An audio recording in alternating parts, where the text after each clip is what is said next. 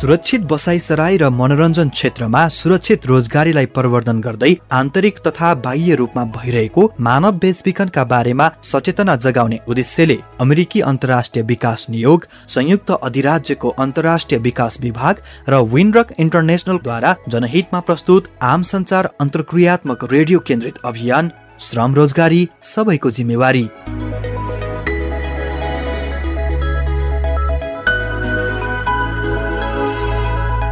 नमस्कार। अन्तर्क्रियात्मक रेडियो कार्यक्रम श्रम रोजगारी सबैको जिम्मेवारीको यो पहिलो अङ्क लिएर आज म अनु आइपुगेकी छु। सुरक्षित बसाइसराई र मनोरञ्जन व्यवसायको क्षेत्रमा सुरक्षित रोजगारीलाई प्रवर्धन गर्दै आन्तरिक तथा बाह्य रूपमा भइरहेको मानव बेचबिखनका बारेमा सचेतना जगाउने उद्देश्यले अबको केही हप्ता हामी श्रम रोजगारी सबैको जिम्मेवारी रेडियो श्रृङ्खला लिएर आउनेछौँ। आज कार्यक्रमको पहिलो भाग।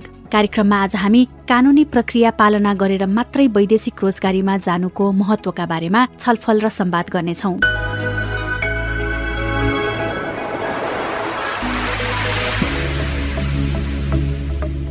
गएको 9 वर्षमा सबैभन्दा बढी वैदेशिक रोजगारीमा गएका देशहरूमध्ये पहिलो नम्बरमा मलेसिया, त्यसपछि क्रमशः कतार हुँदै Saudi Arabia, United Arab Emirates, Kuwait, गणतान्त्रिक राज्य कोरिया, बहराइन र ओमान रहेका छन्। यसमा पनि 9 वर्ष यता नेपालबाट वैदेशिक रोजगारीमा जाने सबैभन्दा बढीमा धनुषा, झापा, महोत्तरी, मोरङ, सिरा, सप्तरी, नवलपरासी, सुनसरी, सर्लाही र रूपन्देहीका नागरिक पर्छन्। यी जिल्ला मध्येबाट महिलाहरूको बढी संख्या चाहिँ झापा, सिन्धुपाल्चोक, मोरङ, मकवानपुर, काठमाडौँ, काभ्रेपलाञ्चोक, सुनसरी, नुवाकोट, इलाम र चितवन पर्छन्। यसका साथै South Asia Work in Freedom Transnational Programme अर्थात स्विफ्टले गरेको एउटा सर्वेक्षणका अनुसार 40% किशोरीहरू र 44% महिलाहरू चाहिँ एजेन्टको माध्यमबाट, आफन्तका माध्यमबाट र चिने जानेका आधारमा र समुदायका व्यक्तिको माध्यमबाट वैदेशिक रोजगारीमा गएको पाइन्छ। कानूनी प्रक्रिया पालना गर्नुको साटो चिने जानेको आधारमा अथवा छिमेकी नातागोताको आधारमा वैदेशिक रोजगारीमा जाँदा मानव बेचबिखनको जोखिममा पुर्याउन सक्छ भन्ने कुरा पनि यही सर्वेक्षणले उजागर गरेको छ। वैदेशिक रोजगारीका बारेमा यो सानो पृष्ठभूमिपछि कानूनी प्रक्रिया पालना गरेर मात्रै वैदेशिक रोजगारीमा जानुको महत्वका बारेमा छलफल र संवाद गर्नका लागि आज हामीसँग अध्यागमन विभागका निर्देशक श्री झङ्कनाथ ढकालज्यू हुनुहुन्छ र साथसाथै हामीसँग नेपाल पोलिसी इन्स्टिच्युट अन्तर्राष्ट्रिय थिङ्क ट्याङ्कका कार्यकारी सदस्य र वैदेशिक रोजगार विज्ञ सरू जोशी श्रेष्ठज्यू हुनुहुन्छ। स्वागत छ यहाँहरू दुवैजनालाई आजको छलफलमा। धन्यवाद। हाम्रो छलफल सुरु गर्नु अघि आज मेरो कथा स्तम्भ अन्तर्गत हामीले कैलालीको धनगढी उपमहानगरपालिका 1 त्रिवेणी चोकका गणेश कोलीको वैदेशिक रोजगारीमा जाँदाको अनुभव सुनौ है त। स्तम्भ मेरो कथा। कैलालीको धनगढी उपमहानगरपालिका 1 त्रिवेणी चोकका गणेश कोली 2076 साल माघमा वैदेशिक रोजगारीका लागि दुबई उडे। घरदेशमा राम्रो काम नपाइएको अवस्था र विदेशमा राम्रो कमाई हुने आशामा 2 लाख ऋण निकालेर गाउँकै आफन्त पर्नेको म्यान पावरबाट भिजिट भिसामा दुबई पुगे। तर त्यहाँ पुगेपछि उनी नराम्ररी झस्किए। भनेको जस्तो काम पाउनु त परै जाओस्, उनले आफूले जुन कम्पनीमा काम गर्ने भनेर गएका थिए त्यहाँ त उनले काम नै नपाउने भए। कम्पनीले हामीले कामका लागि आवश्यक कामदार माग गरेकै छैनौ भनेर सूचना दिएपछि उनको बिचल्ली भयो। उहाँ पुगिसकेपछि उसँग कुरा गरेर कामै थिएन, बोलाएकै थिएन। अहिले कम्पनी अलि डाउन चलिरहेछ भनेर मसँग कुरा गरेको थियो। मैले पनि मलाई त थाहा छैन, मलाई त काम छ भनेर पठाए। अहिले त्यस्तो भन्छ। विदेशमा पनि त्यहाँका एजेन्टले काम लगाइदिन्छु भन्दै उनीबाट रकम लिए तर काम पाइएन। उनलाई त्यहाँ खान बस्न निकै समस्या भयो। कोठा भाडा तिर्न नसकेपछि उनलाई घरधनीले निकालिदिए। कति दिन त उनले त्यहाँका सडक, पेटी, गार्डन आदिमा रात समेत बिताए। एकजना एजेन्ट भेटियो। त्यहाँ पनि एजेन्टले भने कि म तिमीलाई काम लगाइदिन्छु, तिमीले चाहिँ अब मलाई काम लगाए बापत पैसा तिर्नु पर्ने हुन्छ। त्यो पनि ठिकै छ भने मैले 1000 दिराम दिए। त्यसले काम यताउता खोज। त्यहाँ कोरोनाको डरले मान्छे नराख्ने, त्यो पैसा पनि त्यसले खायो। फेरि उसैको जिम्मामा दिएर त्यसले यस्ता लोज जस्तो ठाउँमा राखिदियो। दिनको 20 रुपियाँ लिन्थ्यो। उहाँको महिना पुरा भइसकेको थियो, भाडा तिर्नु पर्ने अवस्था आयो। अब मसँग त छैन, जे गर्नुपर्छ त्यो एजेन्टले गर्नुपर्ने थियो। एजेन्टले नआइदिने। 4-5 जना थियो हामीहरू, अरू पनि भाडा दिनु, त्यहाँपछि रुममा बस्नु भनेर लक लगाइदिएछ। लक लगाएर अब कहाँ जाने त। अब 2 दिन चाहिँ अब गार्डनमा सुत्नु पर्ने। अब खानापिना चाहिँ यस्तै हो। 3 महिनाका लागि भिजिट भिसामा दुबई गएका उनले 5 महिनासम्म कुनै काम पाएनन्। त्यसपछि कोरोना संक्रमण भयावह बनेको भन्दै दुबईमा लकडाउन भयो। हुन त उनलाई सुरुमा भिजिट भिसामा गएर काम गर्न पाइने कुरामा उनी त्यति ढुक्क थिएनन्, तर यसबारेमा आधिकारिक संस्थामा गएर बुझ्नुको साटो उनले साथीका मात्र कुरा सुने। साथीले उनलाई सबैजना भिजिट भिसामै जाने गरेका छन् भनेर सम्झाएपछि उनले साथीलाई आँखा चिम्लिएर विश्वास गरे र दुबई उडे। भिजिट भिसामा कतिपय मान्छे अप्ठ्यारोमा परेका छन् भन्ने थाहा थियो। उसले त्यही पनि भने कि त्यसको चिन्ता नगर्नु, त्यसको ग्यारेन्टी म लिन्छु, काम छ, आएको छ, उहाँ मेरो आफन्त मान्छे छ, जानु होला भनेर मलाई यहाँबाट कुरा गर्यो। मैले विश्वास गरेँ। दुबईमा 7 महिना निकै ठक्कर हन्डर खाएपछि बरु आफ्नै घर गाउँ फर्केर दुःख गर्छु भन्ने सोचेर उनले देश फर्किने निधो गरे। तर फर्किनका लागि पनि उनीसँग पैसा थिएन। विदेश जानका लागि ऋण निकालेका कोलीले घर फर्किन समेत धनगढीमा भएको एक कट्टा जग्गा नै बेच्नु पर्यो। नेपाल चाहिँ अब यहाँबाट पैसा मगाए, एउटा जमिनको टुक्रा थियो, त्यही बेच्नु पर्यो। फेरि त्यहाँबाट प्लेनको टिकट निकालेर दुबईको 2400 दिरहमको टिकट काटेर बल्ल आएको। लामो सङ्घर्ष र निकै दुःख खेपेर उनी अहिले आफ्नै घर कैलाली फर्किएका छन्। घर परिवार, आफन्त, साथीभाइ लगायत विभिन्न संघ संस्थाको सहयोगमा घर छेउमै उनले मासु पसल सञ्चालन गरिरहेका छन्। साथै उनले आफूलाई ठगी गर्ने विरुद्ध कानूनी उपचारका लागि प्रक्रिया पनि थालेका छन्। तर विडम्बना, उनलाई विदेश पठाउने एजेन्टको भने मृत्यु भइसकेको छ। वैदेशिक रोजगारीबाट ठगिएका उनलाई यसले अहिले गतिलो पाठ सिकाएको छ। कामका लागि विदेश जाँदा सबै कुरा बुझेर आफू कस्तो कम्पनीमा काम गर्न जान लागेको, तलब सुविधा के छ, त्यहाँ काम गर्न के कस्ता सिप चाहिन्छन् आदि सबै कुरा बुझेर मात्र जानु पर्ने रहेछ भनेर बुझेका छन्। आफूले भेटेका विदेश जाने साथीहरूलाई अचेल उनी यही सल्लाह दिने गरेका छन्। अब कसैको पनि विश्वास मान्नु होइन। भिजिट भिसामा जानुभन्दा अघि कुनै पनि दाजुभाइहरू जानुभन्दा अगाडि राम्रो तरिकाले कुन मेन पावर हो, जस्तै म ठगिए कुनै अरू साथी पनि नठगियोस्, र त्यो कुन मेन पावर हो, स्वयं स्वीकृति छ कि छैन, हरेक कुराहरू ध्यान दिएर जानुपर्छ भन्ने मेरो सुझाव हो साथीहरूलाई, अरूलाई पनि। गणेश कोली जस्तै हजारौं युवाहरू नजिकका आफन्तहरूबाटै वैदेशिक रोजगारीका नाममा ठगिरहेका छन्। कैलालीमा वैदेशिक रोजगारीमा ठगिएर फर्किएकाहरूको कानूनी प्रक्रियाका लागि सहयोग गरिरहेको सामी परियोजना कैलालीका एमआरसी काउन्सिलर मीना दवारियाको वैदेशिक रोजगारीमा जाने तयारी गरिरहेकाहरूका लागि यस्तो सल्लाह छ। जानुभन्दा अगाडि अनिवार्य सिप तालिमको कुरा, सिप तालिम सिकेर जाँदाखेरि तपाईँलाई के फाइदा हुन्छ त भन्ने कुराहरू हामीले उहाँलाई गर्छौँ। वैदेशिक रोजगारमा जाँदाखेरि मेन पावर थ्रो जाने भएको हुनाले मेन पावर चाहिँ कस्तो छ त, नेपाल सरकारले चाहिँ इजाजत पत्र प्राप्त हो कि होइन, नेपाल सरकारले स्वीकृत गरेको होला हो कि होइन, चेक जाँच गरेर मात्रै जानु होला। भिसाहरूको कुरा, कामको लागि हो भने भिजिट भिसामा नजाम, गैर कानुनी तरफले चाहिँ नजान, लिगल तरिकाले नेपाल सरकारको प्रक्रिया अपनाएर जाँदाखेरि उहाँहरूलाई भोलिको दिनको होइन काम गर्दाखेरिको सिलसिलामा र फर्केर आउन्जेलसम्म सहज वातावरण हुन्छ। गन्तव्य मुलुकमा भने अनुसारको काम, कम्पनी र सुविधा नपाएर ठगीमा परिरहेका नेपालीको संख्या उल्लेख्य छ। आफू कुन ठाउँमा के गर्न जान लागेको र त्यो काम गर्न आफूसँग सिप र ज्ञान छ कि छैन, भाषा सिक्नु पर्छ कि पर्दैन, तलब कति हो, सम्बन्धित म्यान पावर तथा एजेन्सी कतिको विश्वासिलो छ भनेर नबुझिकन कानूनी प्रक्रिया पालना नगरी वैदेशिक रोजगारीमा जाँदा गणेश कोलीले जस्तो दुःख पाउने कुरा निश्चित छ। स्तम्भ मेरो कथा। हामीले हाम्रो घर छिमेकमा यस्ता कथाहरू प्रशस्त सुन्ने गरेका छौं। मैले सुरुमा चाहिँ झङ्कनाथ ढकालज्यूबाट सुरु गर्न चाहे। यसरी यो वैकल्पिक बाटोबाट वैदेशिक रोजगारीमा जानेको आँकडा कति जति छ होला, अहिले हामीले केही अध्ययन गरेका छौं यस बारेमा? धन्यवाद। सर्वप्रथम त यहाँले जुन आज महत्त्वपूर्ण विषय उठाउनु भएको छ, मैले अहिले ठ्याक्कै यही अगाडि त आँकडा राखेको छैन, तर पनि वैदेशिक रोजगारीमा जाने व्यक्तिहरू वैदेशिक रोजगार विभागबाट श्रम स्वीकृति लिएर जानुपर्नेमा त्यो नगरिकन अन्य माध्यमद्वारा भिजिट भिसामा जाने र वहाँ गएर काम लगाइदिन्छु भनेर त्यहाँ चाहिँ दुःख पाउने नेपालीहरूको संख्या हजारौंको संख्यामा रहेका हाम्रो विभिन्न तथ्याङ्कहरूले पनि देखिएका छन्। यही कुरालाई मध्यनजर गरेर अध्यागमन प्रशासनले भिजिट भिसा जो मान्छे चाहिँ त्यहाँको भ्रमणको उद्देश्यहरू स्पष्ट गरेर मात्रै त्यहाँ जानुहोस्, यसरी चाहिँ भिजिट भिसामा गएर त्यहाँ गएर काम खोज्छु भन्दा अलपत्र पर्न सकिन्छ र जुन किसिमको एउटा वैदेशिक रोजगारमा जाँदाखेरि जुन बिमा पाउने कुराहरूदेखि लिएर धेरै कुराहरूको सुनिश्चितता चाहिँ हुन्छ। जे काम भनेको त्यो काममा जान सक्ने अवस्था रहन्छ।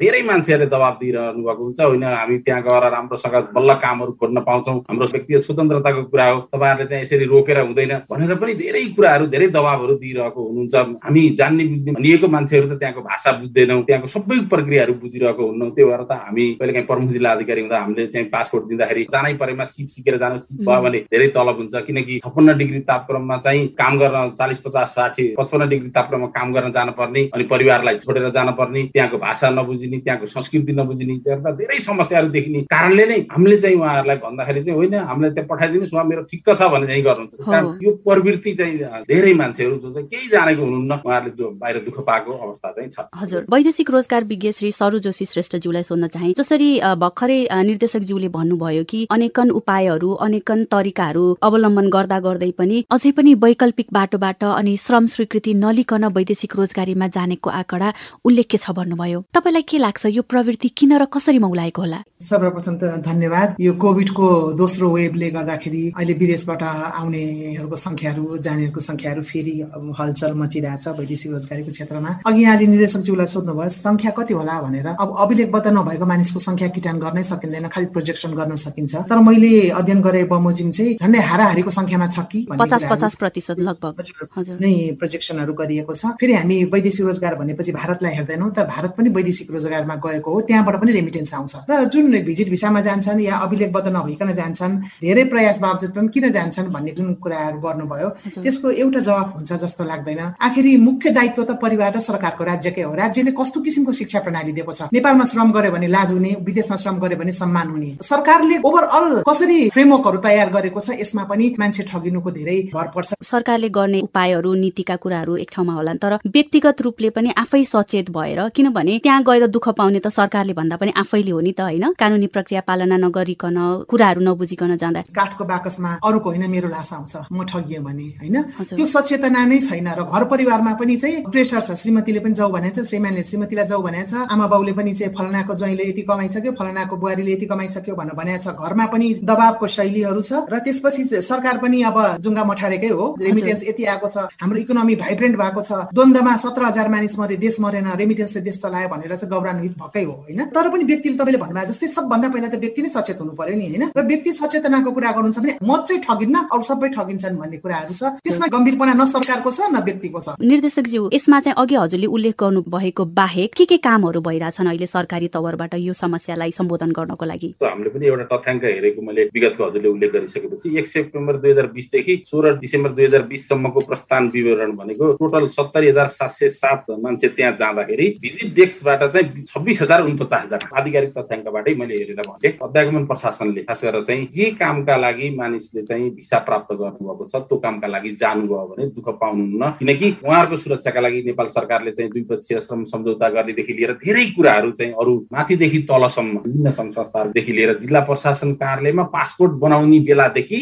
सुरु भएर यहाँबाट प्रस्थान गर्दा र फाइनल डेस्टिनेसनमा पनि श्रम सहचारीको व्यवस्था समेत गरेको। तर चाहिँ त्यो मान्छेलाई जहिलेसम्म भिजिट भिसामा गएर भाषा पनि नजान्नु भएको, केही पनि नजान्नु भएको मान्छेले त त्यहाँ गएर त दुःख पाउने बाहेक त अर्को त हुनै सक्दैन भन्ने कुरा चाहिँ तल्लो लेभलसम्म जो न चाहिँ अवेरनेस होइन कि एजुकेट भन्छु कि मैले, अवेरनेस धेरै भइसक्यो, बियोन्ड अवेरनेस। अब एजुकेट गर्नु पर्यो, यसरी एजुकेट गर्नु पर्यो। त्यहाँ जाँदा भन्दा मैले यहाँ मेरोमा फोहोर उठाइरहँदा बाहिर गएर त्योभन्दा चाहिँ वर्स कामहरू गर्दाखेरि नि प्लेन चढेर गएपछि राम्रो हुन्छ भन्ने धारणामा चाहिँ परिवर्तन गर्न नसकेसम्म त्यसको चाहिँ हामी रुट कजमा जान चाहिँ सक्दैनौँ। म प्रमुख जिल्ला अधिकारी हुँदाखेरि मैले पासपोर्ट सही गर्दाखेरि वरिपरि राखेर यसो गर्नुहोस्, भाषा जान्नुहोस्, संस्कृति जान्नुहोस्, कहाँ के गर्न हुन्छ के गर्न हुँदैन यस्तो जान्नुहोस्, काम के हो सिप सिक्नुहोस्, सिप भयो भने 50-60,000 1 लाख तलब हुन्छ, भएन भने यति तलब हुन्छ। यो भिजिट भिसामा कुनै पनि अवस्थामा नजानुहोस्, भिजिट भिसामा गएर चाहिँ त्यहाँ गएर कामको ग्यारेन्टी हुँदैन, त्यसकारण यस्तो समस्या हुन्छ भनेर यो सम्पूर्ण कुराहरू चाहिँ र हामीले नै अझै भन्नुहुन्छ भने त भिजिट भिसामा जुन किसिमको विकृति विसङ्गतिहरू अहिले देखिएको छ त्यसलाई चाहिँ अब्जेक्टिभ इन्डिकेटर बनाउने के त्यहाँ टाँसेर अहिले हाम्रो 5वटा 6वटा भनेको छौँ, अझ त्यसलाई चाहिँ बरु 7वटा 8वटा 9वटा 10वटा होस्, क्लियर हुन सकोस् के ती कुराहरूमा चाहिँ हामी तयारी गरिरहेको छौँ। हजुर, अघि जस्तो यहाँले भन्नुभएको आँकडा हेर्दाखेरि चाहिँ हामीले चाहिँ मानिसहरूलाई बुझाउन नसकेको अथवा यो जुन कानुनी प्रक्रिया झन्झटिलो भएर मान्छेहरू यो पालना गर्न डिस्करेज भइरहेको हुन् कि के छ यहाँहरूको विश्लेषण यस बारेमा? सबै कुरो त्यहाँ गएपछि चाहिँ एकदम परिपूर्ण हुन्छ भने जस्तो चाहिँ एजेन्टहरूले चाहिँ दिमाग भुडिदिएको जस्तो लाग्छ कि मलाई। सो एकातिर हामीले बुझाउन नसकेको नै जस्तो देखियो, होइन? अर्कोतिर चाहिँ हामीले 5-6वटा जुन अपरिहार्य दस्तावेजहरू हुन्छन् त्यो दस्तावेज भएपछि चाहिँ अध्यागमन विभागले पनि इभन भिजिट भिसामै जान लागेको हो भन्ने देख्दै पनि रोक्न सक्ने ठाउँ हुँदैन भन्ने खालको कुराहरू पनि हामीले पत्ता लाग्थ्यौँ। सो यसमा नीतिगत कमी छ कि छैन यहाँहरू दुवैजनालाई मेरो प्रश्न? हजुरले भने जस्तो यो हाम्रो 2076-726 मा एउटा निर्णय भएर यो एटलिस्ट यति कागज भयो भने अझ त्यसमा पनि पछिल्लो रिपोर्ट पनि आएको छ भिजिट भिजाका सम्बन्धमा गठित छानबिन समितिको प्रतिवेदनले पनि अरू धेरै कुराहरू ल्याएको छ। अब त्यसलाई हामीले चाहिँ एकदम अब्जेक्टिभली बनाउन चाहिँ there is always room for improvement. र पनि के हो भने अझै पनि त्यो हामी जोड जानुपर्ने कुरो जानी व्यक्तिलाई नै जबसम्म सचेत बनाउन सकिँदैन भन्न त कतिपयले भन्नुहुन्छ हामी त्यहाँ जान्छौँ र हामीले अवसर लिन्छौँ। यस्तो अहिलेको ग्लोबलाइजेसनको जमानामा ग्लोबल भिलेज भइसक्यो, पासपोर्ट भनेकै विदेशमा जानका लागि दिनियो भन्ने पनि त हुनुहुन्छ। त्यसकारण चाहिँ यसमा धेरै धारणाहरू धेरै दृष्टिकोणहरू छन्। तर पनि मुख्य कुरो के भने नेपाली विदेशमा गएर दुःख पाउनुहुन्न, नेपालीको चाहिँ बाकसमा लासाउने अवस्था जुन बनिरहेको छ त्यो कारणले चाहिँ हामी यो कुरालाई चाहिँ अब नीतिगत रूपमा पनि केही सोच्नुपर्ने विषयहरू छन्। 110 वटा देशमा चाहिँ नेपाल सरकारले खुला गरेको छ श्रमको लागि, तर श्रमिकहरू काम गरिरहेका छन् नेपाली 172 वटा देशमा। त्यो बावजुद कतिवटा देशले नेपाललाई प्रतिबन्ध लगाएको छ, जस्तै हङकङले नेपाललाई प्रतिबन्ध लगाएको छ र कतिपय देशमा नेपाल सरकारले युद्ध भएको क्षेत्रहरूमा जानलाई, महिलाहरूलाई खाडी मुलुकमा घरेलु कामदारको रूपमा कामहरू गर्नलाई प्रतिबन्ध लगाएको छ। र एयरपोर्ट प्रयोग गरेर जाने कुरामा चाहिँ कस्तो छ भने जीरो कस्टको अहिले चाहिँ आएको छ हैन, शून्य लागत भन्ने कुरा छ। तर शून्य लागत भने तापनि 10,000 रुपियाँ मात्रै तिरेर जाने भन्ने तापनि हामीले चाहिँ अस्ति तौलियामा जाँदाखेरि हेर्यौं 70,000 देखि 2.5 लाख तिर्नेसम्म पनि भेटियो। र बरु दाजु गएको छ भने भाइलाई चाहिँ भिजिट भिसामा बोलाएर काम लगाइदिने त्यस्तो कुराहरू पनि छ। र कति प्रतिबन्धको कारणले महिलाहरू पुग्नु भएको छ हैन, त्यहाँ दुबई पुग्ने, दुबईबाट चाहिँ त्यो देशमा जाने, इन्डिया भारतबाट जाने भनेपछि चाहिँ अन्य एयरपोर्टहरू प्रयोग गरेर जाने अथवा भिजिट भिसामा जाने भन्ने छ। र नीतिगत खकुलो पनि के चाहिन्छ त जुन यहाँले भन्नुभयो। अब सरकारले, म महिलाको केसमा भन्दैछु, विगत 21 वर्षदेखि महिलाहरूलाई कुनै न कुनै नाममा प्रतिबन्ध छ। कहिले घरेलु श्रमिकको नाममा प्रतिबन्ध छ, कहिले उमेरको नाममा छ, कहिले चाहिँ के नाममा छ। सरकारले यो त सुरक्षाको लागि लिएर आएको, तर 21 वर्ष भयो सुरक्षाको लागि लिएर आएको भन्दै बेचबिखनहरू चाहिँ बढी बढ्यो, महिलाहरूको झन् जोखिमहरू बढी बढ्यो भनेपछि यो बाटो यदि सुरक्षित छैन भने अर्को बाटो के हुन्छ त भन्दा सरकारले होल अफ गभर्नमेन्ट अप्रोचलाई अडप्ट गरिसक्नु भएको छैन। तपाईँ फिलिपिन्सको उदाहरण हेर्नुहुन्छ भने 17 वटा सरकारले वैदेशिक रोजगारलाई एउटै सरले काम गर्छ।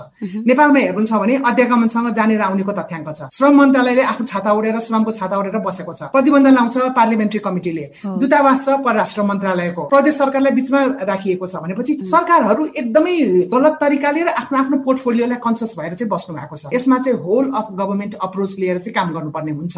अहिलेकै कुरामा दूतावास बलियो नभएसम्म हाम्रो गरिब श्रमिकहरूले त्यहाँ सेवा पाउँछ भन्ने नै छैन। अभिलेखबद्ध नभएको महिलाहरूको त कुरै नगर्नुहोस्, उनीहरू त दोस्रो दर्जाको नागरिक हो, उसले न सेवा पाउँछ न क्षतिपूर्ति पाउँछ न उद्धार हुन्छ, यो त छुट्टै हो। सरकारले एक ठाउँमा आएर बलियो रूपमा काम गर्नुपर्छ भनेको मैले जान्दादेखि नै 21 वर्ष भइसक्यो। नेपाल सरकारले, फेरि म दक्षिण एसिया पनि पोर्टफोलियो हेरेको, मैले हेर्दा नेपाल सरकारले अत्यन्त राम्रोसँग कामहरू चाहिँ गरेको छ, तर अझै चाहिँ मिलाएर चाहिँ समन्वय रूपमा कामहरू गर्न सकेको छैन। अहिलेकै कुरामा हेर्नुहोस्, पुरुषहरू फटाफट उद्धार हुन्छ, क्षतिपूर्ति पाउनुहुन्छ हैन, काठको बाकसमा आए पनि परिवारले 22 लाख र 27 लाख लगाएको छ, महिलाहरू हेरेकै अवस्था छ। सरकारहरू चाहिँ सँगै नहुनु नै लुपहोल हो भन्छु म चाहिँ। समग्रमा यो जुन विभेदकारी र निषेधात्मक प्रावधानहरू छन्, अझ विशेष गरी महिलाहरूका लागि, यसले कस्ता खालका चुनौती र समस्याहरू ल्याएका छन्? त्यही गएर चाहिँ कामदारको रूपमा आफूले महसुस गर्न नसकेसम्म त्यसको बुझाइ नै कमजोर हुँदो रहेछ भन्ने चाहिँ मैले पनि महसुस गरेको छु कि महिला बालबालिका उहाँहरूको समस्या भनेका विशिष्ट किसिमका समस्याहरू हुन्छन्। र म अध्ययन प्रसारमा 1 महिना जति मात्रै भयो मैले हेरेको, र मैले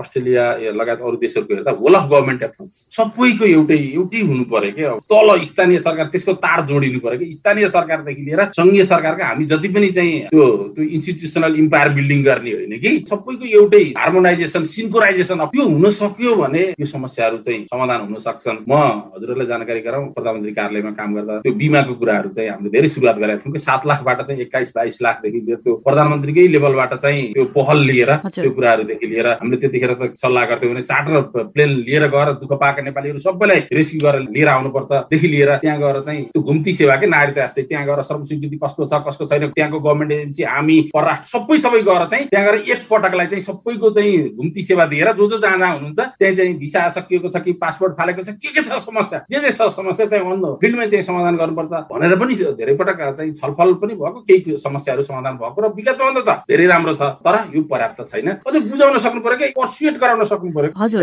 नेपाल पोलिसी इन्स्टिच्युटले भर्खरै एउटा द्रुत सर्वेक्षण गरेको कुरा पनि सुनेका थियौं। यो सर्वेक्षणको नतिजाको बारेमा पनि अलिकति बताइदिनुस् न सरोज जोशी श्रेष्ठज्यू। यो नेपाल पोलिसी इन्स्टिच्युट भनेको चाहिँ यो एउटा अन्तर्राष्ट्रिय थिङ्क ट्याङ्क हो, नेपालको तर्फबाट म पनि छु यसमा। पोहोर साल जुन महिनामा 8 वटा देशमा धेरै चाहिँ श्रमिकहरू भएको देशहरूमा भारत लगायत गरेको थियौं। त्यसमा चाहिँ 70% श्रमिकहरूले के भन्नुभएको छ भने चाहिँ हामीलाई नेपालमा के भइरहेछ, हामी फर्क्यौं भने कसरी फर्किने, टिकट कहाँ पाइन्छ, दूतावासहरू कतिजनालाई थाहा छैन, महिलाहरूले त झन् डरको कुराहरू गर्नुभएको छ, अनि हामी फर्केपछि प्रधानमन्त्री रोजगार कार्यक्रमले हामीलाई काम दिन्छ कि दिँदैन भन्ने कुरा हामीलाई थाहा छैन भनेर 70%ले भन्नुभयो। पनि 2% मात्रै थाहा छ कि नेपालमा के भइरहेछ भनेपछि धेरै जसो चाहिँ अन्जानमा जानु भएको छ भन्नुभएको छ। 2 नम्बरको कुरा 80% अब मरिन्छ कि क्या हो, अब त हामी त आफ्नै घर जाने, आफ्नै गाउँ जाने, घरमा बस्न पाइन्छ भन्ने कुराहरू गर्नुभएको छ। तर आउन सक्नु भएन। तपाईँले कुवेत सरकारले चाहिँ प्लेन आफ्नो चार्टर गरेर 1300 महिलाहरूलाई लिएर आइदियो, तर हाम्रो नेपाली महिलाहरूलाई हामीले खोजी गरेको छैनौँ। कति महिलाहरूलाई त त्यहाँ घरपेटीले छुटिदिएको छैन, तिमी गयो भने हामी फेरि आउँदैन तिमीलाई भनेर उसको उता एउटा हुन्छ बन्धुवा मजदुर जस्तो भएर बस्नु भएको छ भने कतिजनाहरूले चाहिँ कम्पनीहरू चाहिँ चेन्ज गर्नु नपाएर चाहिँ एकदमै एउटा सानो कोठामा थुप्रिएर बस्नु परेको छ भन्ने कुराहरू गर्नुभएको छ भने कतिले चाहिँ आएपछि अब घर खर्च कसरी चल्ने त, नेपाल सरकारले के गर्छ त भनेर अहिले नै त्यहीँनिर सुसाइड अटेम्प्ट गरौँ कि आदि कुराहरू पनि गर्नुभएको छ। जोखिमहरू त्यो छ। सरकारको समन्वयता नहुँदाखेरि चाहिँ यत्रो धेरै कुम्भ मेलाबाट आएका मानिसहरू चाहिँ हामीले भित्रै सक्यौँ। अहिले आएर बल्ल कोभिडको छुट्टी दिएर त भएन नि। अब त्यो उहाँहरू जोखिममा हुनुहुन्थ्यो, अब आएर उहाँहरूले थप परिवारहरूलाई जोखिम पार्नु हुँदैछ। दैनिक श्रमिकहरू आइरहनु भएको छ, उहाँहरूलाई थाहै छैन के गर्ने, कहाँ हो हटलाइन, के गर्ने हो, दूतावासबाट चाहिँ एउटा जानकारीहरू दिनु पर्यो। यति बेला हामी रेडियो कार्यक्रम श्रम रोजगारी सबैको जिम्मेवारी सुनिरहेका छौं। सहभागी श्रोता, आज हामी अन्तर्क्रियात्मक रेडियो कार्यक्रम श्रम रोजगारी सबैको जिम्मेवारीको पहिलो भागमा कानूनी तवरले वैदेशिक रोजगारीमा जाँदाको महत्वका बारेमा छलफल गरिरहेका छौं। र छलफलमा आज मसँग अध्यागमन विभागका निर्देशक श्री झङ्कनाथ ढकालज्यूका साथसाथै वैदेशिक रोजगार विज्ञ श्री सरू जोशी श्रेष्ठज्यू पनि हुनुहुन्छ। हामीले वैदेशिक रोजगारीमा जाँदा कानूनी प्रक्रिया पालना गर्नु अनि सबै कुरा बुझेर मात्रै जान किन जरुरी छ भनेर नुवाकोट जिल्लाका केही बासिन्दाका विचार बुझ्ने कोसिस गरेका थियौं। अबको पालोमा हाम्रा नुवाकोट सहकर्मी भगवती लामाले पठाउनु भएका प्रतिनिधि विचारहरू सुनाउन है। म रमेश अधिकारी विदुर 9 नुवाकोटबाट। वैदेशिक रोजगारीमा जाँदाखेरि अब नेपाल सरकारले दिएको कानूनी बाटो, कानूनी प्रक्रिया अन्तर्गत नै जानुपर्छ जस्तो चाहिँ मलाई लाग्छ। यो भन्दा बाहिर गएर अब कुनै एजेन्ट, दलाल अथवा मेन पावर कम्पनी अब नेपाल सरकारले आधिकारिक रूपमा श्रम गन्तव्य मुलुक भनेर घोषणा नगरेको, श्रम सम्झौता नगरेको मुलुकहरूमा जाँदाखेरि चाहिँ अब भनेको जस्तो काम नपाउने, यहाँ एउटा काम भने हुन्छ अब उता गएर चाहिँ अर्को काम गर्नुपर्ने, अब तलब नपाउने चान्सहरू पनि कतिपय त्यस्तो देखिएको छ भने अर्को चाहिँ जीवधनको सुरक्षा पनि नहुने। म अरुणा लामा शिवपुरी 6 नुवाकोटबाट। वैदेशिक रोजगारीमा जाँदा कानूनी प्रक्रिया र कानूनी बाटो मार्फत मात्र जान किन चाहिँ जरुरत छ भनेर भन्दाखेरि चाहिँ कानूनी प्रक्रियाबाट जाँदाखेरि चाहिँ आफू चाहिँ सुरक्षित हुन्छ। आफूलाई केही गाह्रो केही समस्या भयो भने चाहिँ त्यसरी नै कानूनी प्रक्रियाबाट गर्यो भने चाहिँ आफूलाई चाहिँ केही राहत मिल्छ, फसिने डर हुँदैन जस्तो चाहिँ लाग्छ। करुणा लामी छाने म नुवाकोटबाट। वैदेशिक रोजगारीमा जाँदा कानूनी प्रक्रिया अपनाएर जानु किन आवश्यक छ भन्दा अब वैदेशिक रोजगारीमा जाँदाखेरि हामीलाई यति तलब यति सुविधा दिन्छु भनेर लगिएको हुन्छ, त्यो हामीले त्यहाँ पुगेपछि नपाउन सक्छौँ। एजेन्टको मात्र विश्वास गरेर जाँदा हामी ठगिन सक्छौँ, सोचे जस्तो काम गर्ने वातावरण पनि नपाउन सक्छौँ। कानूनी प्रक्रियाबाट हामी वैदेशिक रोजगारीमा गएका छौँ भने यस्ता समस्याहरूबाट हामी सजिलै बच्न सक्छौँ। सागर तामाङ विदुर नगरपालिका वडा नम्बर 4 विदुर नुवाकोट। वैदेशिक रोजगारमा जाँदाखेरि कानूनी प्रक्रिया र कानूनी बाटो मार्फत मात्रै जानुपर्छ, किनभने केही समस्या पर्यो भने जस्तै बिचलीमा पर्यो भने, बिरामी पर्यो भने, मृत्यु भयो भने राज्यले सिधै चाहिँ दूतावास मार्फत उद्धार गर्न सजिलो हुन्छ र कुन देशमा जाने लिगल हो वा होइन थाहा पाउन पनि सकिन्छ। मेन पावर कम्पनीले केही गरी ठगी गर्न लागेको वा झुक्याएर कुनै अरू राष्ट्रमा युद्ध भइरहेको छ, जुन देशमा चाहिँ आतंक छ, राज्यले बन्देज गरेको देशमा चाहिँ पठाउन लागेको हो कि होइन भन्ने पनि बुझ्न सकिन्छ। र केही गरी वैदेशिक रोजगार कम्पनीहरूले ठगी गरेको रहेछ भने पनि कानूनी कारबाही प्रक्रियाको लागि पनि सहज हुन्छ। यी केही प्रतिनिधि आवाजबाट हामीले धेरै जसोलाई चाहिँ वैदेशिक रोजगारीमा जाँदा चाहिँ कानूनी प्रक्रिया पालना गरेर जानुपर्छ भन्ने थाहा छ, तर जब जाँदाखेरि चाहिँ कि त अब झन्झटिलो प्रक्रियाका कारण कि चाहिँ थाहा हुँदाहुँदै पनि साथीभाइको लहलहीमा परेर चाहिँ वैकल्पिक बाटोबाट जाने प्रवृत्ति हो कि जस्तो पनि देखिन्छ होइन? हजुर, अब यो कस्तो छ भने सिद्धान्त र व्यवहारको कुरा छ। यहाँहरू जति पनि अहिले कुराहरू सैद्धान्तिक कुराहरू आयो होइन, ठगिनु हुँदैन, बुझेर जानुपर्छ भन्ने कुराहरू यतिसम्म चाहिँ सबैले बुझ्नु भएको छ। तर उहाँहरूको चाहिँ के छ भने म चाहिँ ठगिन्न भन्ने चाहिँ छ। र हाम्रोमा 80-90% ठगहरू को हुनुहुन्छ भन्नुहुन्छ भने आफ्नै बेनाजु, आफ्नो माइला दाई, आफ्नो के अरे कान्छा बुवा, आफ्नो मित दाई भनेपछि त्यो मान्छेले त मलाई ठग्दैन भन्ने कुराहरू छ। कुनै पनि वैदेशिक रोजगारमा गएको मान्छेले तपाईँलाई पनि विश्वास गर्दैन, गर्दैन, न निर्देशक साहबलाई विश्वास गर्छ, न मलाई विश्वास गर्छ। उसले कसलाई विश्वास गर्छ भन्छ त एजेन्टलाई विश्वास गर्छ। हाम्रो नामै उनीहरूले भाँजो हाल्ने, ढिलो गराइदिने मान्छेहरू हो यिनीहरू। हावादारी भन्छ। तपाईँ एकछिन गएर वैदेशिक रोजगार विभागमा बस्नुहोस्। म 1.5 घण्टा बस्दाखेरि 4वटा ठगीको केस आयो। वैदेशिक रोजगारको ठगी किन घटाउनु नसकेको? हाम्रो प्रहरी प्रशासन, हाम्रो अब अगेन सरकारको प्रशासन कहाँ कमजोरी भयो कि सरकार राजनीतिक दलका मान्छेहरू ठुला बडा नै यसका मिलमतियार छन् त। म्यान पावरको एडमिनिस्ट्रेसनमा नदेखिएका स्टेक होल्डरहरू उहाँहरू पनि छन् कि अब तपाईँले ज्यान गए म ठगिए भन्दैन। र अहिले सिडिओ साहबहरूलाई चाहिँ ठगीको केसेसहरू मुद्दा हेर भनेर अधिकार दिइसक्यो। तर पनि त्यो जिल्लामा मुद्दाहरू दायर नै हुँदैन। अहिले सबै मुद्दाहरू फेरि के भने काठमाडौँमा आउने, लाखा पाक्ने, क्षतिपूर्ति पाउने त उपाय नै छैन। त्यसकारणले गर्दा यो एउटा यस्तो क्षेत्र हो जहाँ चाहिँ सरकारले चाहिँ हार मानेको क्षेत्र हो। त्यसकारणले गर्दाखेरि चाहिँ म के भन्छु भने चाहिँ अब हामीले नरम खालको कुराहरू मात्रै गरेर रियलिस्टिक कुराहरू गर्नु पर्यो। अहिले मलेसियामा हेर्नुहोस्, यत्र तत्र सर्वत्र मानिसहरू कस्तो छन् भने चाहिँ अनडकुमेन्टेड भएर बसेको छन्, न आउनु सक्छन् न जानु सक्छन्। ऊ चाहिँ पुरै त्यो बन्दीको अवस्थामा छ। र सिद्धान्त र व्यवहारको बीचको जुन ग्रे एरियाहरू छ त्यो ग्रे एरियाहरूमा चाहिँ हामीले काम गर्नु सक्नु पर्यो। यस्तो भयो भने ठगिँदैन भन्ने कुराले द्याट विल नट इन्फ्लुएन्स, त्यो मान्छेहरूलाई इन्फ्लुएन्सै हुँदैन। तर कसरी के भन्ने कुराहरूमा चाहिँ हामीले हाम्रो के कुराहरू चाहिँ हाम्रो प्रहरी प्रशासन अत्यन्त बलियो छ र यसमा के कुराहरू चाहिँ केन्द्र र सङ्घ र स्थानीय सरकारहरू बीचमा चाहिँ गराउनु पर्छ। सरकारको बीचमा अघि होल अफ गभर्मेन्ट अप्रोच भन्नुभयो नि, कि सरकारलाई फेलियर नै बनाउने हो ठगहरूले, सरकारभन्दा ठगमाथि हो त भन्ने कुराहरू चाहिँ एउटा नमिठो रियलिस्टिक बहसहरू चाहिँ चलाउनु पर्छ। हजुर, अन्तिममा निर्देशकज्यू, अघि भर्खरै हामीले नुवाकोटका केही प्रतिनिधि आवाज सुन्यौं। सरू जोशी श्रेष्ठज्यूले पनि भन्नुभयो कि सिद्धान्त र व्यवहारमा चाहिँ ग्याप छ भन्ने कुराहरू। यो कुरा चाहिँ नेपाल सरकारले कतिको बोध गरेको छ? कोही व्यक्तिले प्रयास गरेर भएन कि सिस्टम नै सुधार हुनु पर्यो कि व्यक्ति, परिवार, समाज र समग्र चाहिँ 3 तहकै सरकारहरूले होल अफ गभर्मेन्ट एप्रोचै हामीले चाहिँ कामहरू गर्न सक्यौं र म कुनै पनि अवस्थामा ठकिने इन्फर्म चोइसको रूपमा हामीले चाहिँ कामदारहरूलाई बनाउन सक्यौं र वैदेशिक रोजगारको विकल्प वैदेशिक रोजगार होइन स्वदेशमा रोजगार हो भन्ने कुरा अल्टिमेट बनाउन सक्ने अवस्था हामीले जहिलेसम्म बनाउन सक्दैनौँ र यसलाई सुरक्षित, मर्यादित र भरपर्दो त भन्यौं, तर यसका के हुन् त इन्डिकेटर, के भयो भने भरपर्दो हुने, के भयो भने सुरक्षित हुने भन्ने यसलाई अब्जेक्टिभ रूपमा चाहिँ डिफाइन गरेर सबैको रोल रेस्पोन्सिबिलिटिजहरू तोक्न सक्यौं। र अहिले जो गइसक्नु भएको छ र दुःख पाउनु भएको छ उहाँहरूको सन्दर्भमा के पोलिसी, यो तत्काल के गर्ने, मिडियम टर्ममा के गर्ने र दीर्घकालीन के गर्ने भनेर अगाडि नबढेसम्म रेमिटेन्स मात्रै आउँदैन, यसको सोशल कस्ट बाकसमा चाहिँ स्वाभाविक अवस्था चाहिँ यसलाई अन्त गर्नका लागि चाहिँ यसमा पोलिसीदेखि लिएर त्यसको कार्यान्वयन सँगदेखि लिएर तलसम्म सबैले चाहिँ हार्मोनाइज रूपमा नै काम गर्नुपर्ने आवश्यकता छ। त्यो कुरामा हाम्रो अध्ययन विभागको सन्दर्भमा कुरा गर्नुपर्दा हामीले देखिएका विकृतिहरूलाई नियन्त्रण गर्ने सन्दर्भमा अब्जेक्टिभ रूपमा चाहिँ यो कुराहरू हुँदाखेरि चाहिँ जान पाउने, यो हुँदाखेरि जान नपाउने भनेर यसलाई क्लियर कट डिफाइन गर्ने तरिकाले सोचिन्छ। हुन त यो विषय एकदमै गहिरो विषय छ। यो आधा घण्टाको छलफलमा कति कुराहरू समेट्न सकेनौं जस्तो लाग्छ। अझै पनि आजको छलफलमा चाहिँ हामीले सुरक्षित रूपमा वैदेशिक रोजगारीमा जानको लागि र वैदेशिक रोजगारीमा गइसकेपछि जुन अघि हामीले जोखिमहरू औँल्यायौं, मानव बेचबिखनमा पर्न सक्ने, शोषणहरूमा पर्न सक्ने, बन्दी जस्तो भएर बस्नुपर्ने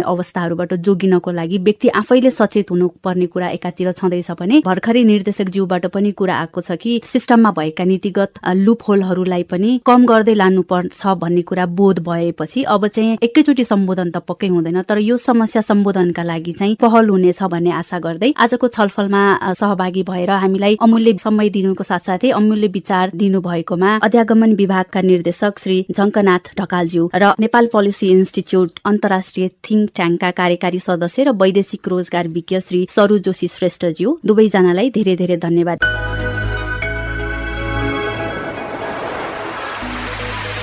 सहभागी श्रोता, रेडियो कार्यक्रम श्रम रोजगारी सबैको जिम्मेवारीका बारेमा तपाईको मनमा लागेका विचार वा प्रतिक्रिया छन् भने हामीलाई फोन गर्नुहोस् है। यसका लागि तपाईले पैसा तिर्नु नपर्ने टोल फ्री नम्बरहरूमा सम्पर्क गर्न सक्नुहुनेछ। एनटिसी प्रयोग गर्ने सहभागीले 1660100456 मा र एनसेल प्रयोग गर्ने सहभागीले 980115 720000 मा फोन गरेर कार्यक्रम प्रति आफ्ना प्रतिक्रिया, विचार वा सुझाव रेकर्ड गराउन सक्नुहुनेछ। रेकर्ड गराउँदा कृपया आफ्नो नाम, पालिका र वडा पनि उल्लेख गर्नुहोला। यिनै विषयवस्तु र छलफलसँगै रेडियो कार्यक्रम श्रम रोजगारी सबैको जिम्मेवारीको आज प्रस्तुत यस पहिलो भागबाट सहकर्मीहरू सबिन, गोविन्द, भूपेन्द्र र दिनेशका साथमा म अनु पनि बिदा हुन्छु। अर्को अङ्कमा मानव बेचबिखन विरुद्धको यो साझा अभियानमा मनोरञ्जन क्षेत्रसँग सम्बन्धित नयाँ विषयवस्तु समेट्दै तपाईलाई भेटघाट गर्न आउने नै छु। आजलाई बिदा दिनुहोस्। नमस्ते।